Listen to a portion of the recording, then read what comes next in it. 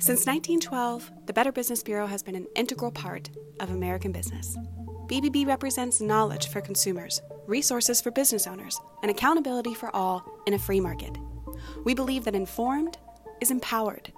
Empowered people run better businesses, make better buying decisions, and build better communities. That's why we're broadcasting information you need to know to work better, buy better, give better, live better. This is BBB Presents.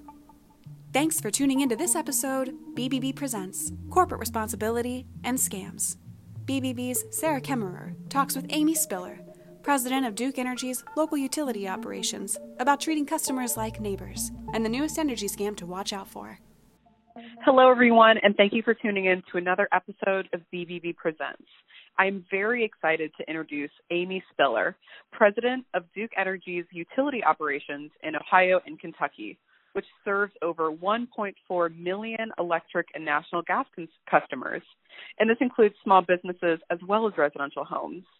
Amy manages everything from government relations to economic development and community affairs. Amy, thank you so much for joining me today. Sarah, thank you so much for inviting me. Very happy to be with you today. So I wanted to talk about some of the phenomenal things Duke has been doing lately.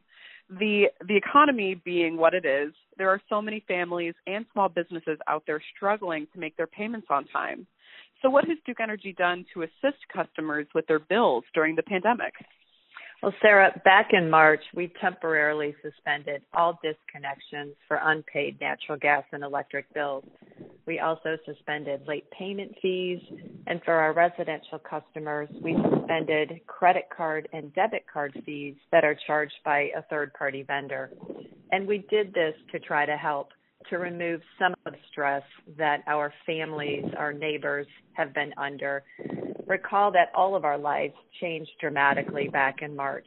So we wanted our customers to be able to focus on that which was really important to them. We've also adopted payment plans for our business customers, and we've added more options for our residential customers so that they can find a solution tailored to their circumstances.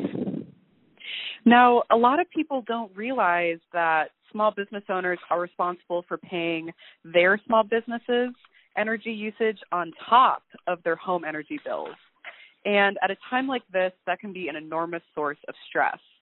So on behalf of the BBB, we wanted to thank you for looking out for those small business owners and customers. Have you actually seen any benefits from Duke's initiatives? Sarah, we absolutely have. We know that in the greater Cincinnati area, thousands of families and businesses have benefited from the actions that we took back in March.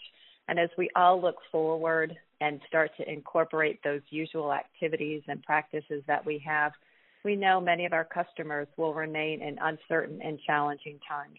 So we are here ready to help, whether through our customer care representatives or through our online tools. We want to help our customers find those manageable outcomes that work best for them. Gosh, and that's such a great example of just putting your best foot forward during these times when you're able to. Now, I wanted to go ahead and shift gears into something that we at the Better Business Bureau know plenty about, and that's scams. There is a hot new scam that we've seen out there targeting energy customers, as I'm sure you know, and we wanted to spread awareness about this because we're all vulnerable, especially during these times. Whether that's handling natural gas or energy bills, it's a huge part of life for most people. So can you tell us about the scams your customers have been facing during the pandemic? Sarah, regrettably, this is an activity that is on the rise during this uncertain time, during this pandemic. And I will tell you, through the first 5 months of this year, we have seen more scam activity than in all of 2019 combined. And these scammers are getting more sophisticated. In fact, I got a call just the other day, an apology call from my utility company telling me that I was entitled to a refund. And if I went through certain prompts, I could get that refund processed. These scammers are doing this, Sarah, to trick our customers into sharing their personal information. So whether trying to entice with the notion of a refund or telling a customer that they will be disconnected if they don't immediately pay with a prepaid debit card or credit card, these scammers are up to no good. I'm really not surprised by any of this. These scams are always evolving as we go through the time, and especially when people are more vulnerable. That's when scammers like to up their tactics and go from there. So, like I said, scammers like to prey on these ongoing uncertainty and financial hardships caused by the pandemic. What are the tactics that these scammers use? And so, Sarah, what we're seeing is that a scammer will call a customer and they will threaten immediate disconnection if a large sum of money isn't tendered by prepaid credit card or debit card in a short period of time.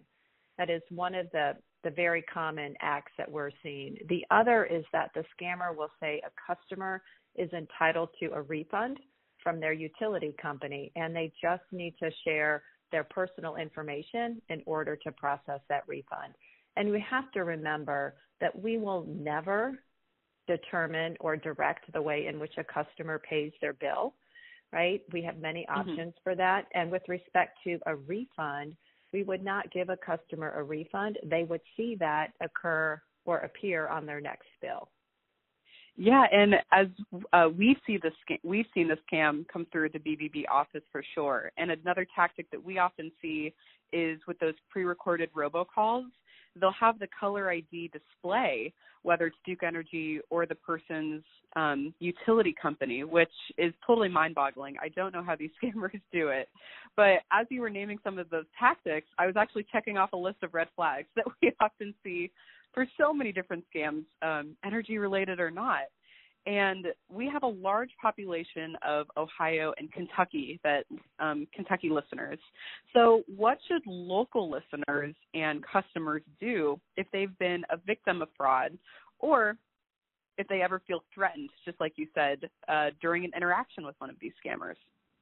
Sure, Sarah. I think if a customer feels threatened or they think the call is just too good to be true, trust your instincts. Hang up that phone.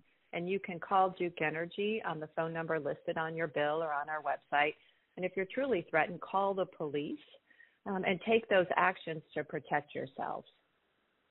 Right. And just like you said, any legitimate utility company, whether it's energy related or not, they will not specify how customers should make a payment. And we see this all the time. So they should offer a variety of ways to pay a bill, whether it's online payments, by phone, automatic draft, bank draft, in the mail, or even in person. So thank you so much for these tips, Amy. It's easy to be thrown off guard by these scammers, and the more information people have, the better equipped they are to sense it when something's not right. So, Amy, thank you so much for coming on the show today and informing our listeners. Oh, Sarah, again, thank you so much. Happy to be with you today. I'm Sarah Kemmerer with your Greater Cincinnati Better Business Bureau, and I'll talk to you soon. Thanks for listening to this episode of BBB Presents. Until next time, connect with BBB Cincinnati on Facebook, Instagram, Twitter, and LinkedIn. Bookmark our site dedicated to resources for consumers and businesses in challenging times at covid19cincy.org. Don't forget to check out local businesses and do your part by leaving reviews at bbb.org. We're inviting businesses in the tri-state area to apply for our second annual Spark Awards. In partnership with Startup Cincy, the Spark Awards celebrates businesses and organizations who demonstrate character, culture, and community. To be eligible, you must be an owner of a business that has been established within the last 36 months, or a business owner or startup founder 35 years or younger. It's free and easy to apply, just 3 simple questions about your business. For more information, you can visit sparkcincy.org, and that's Cincy with a Y. Applications are due September 10th, 2020.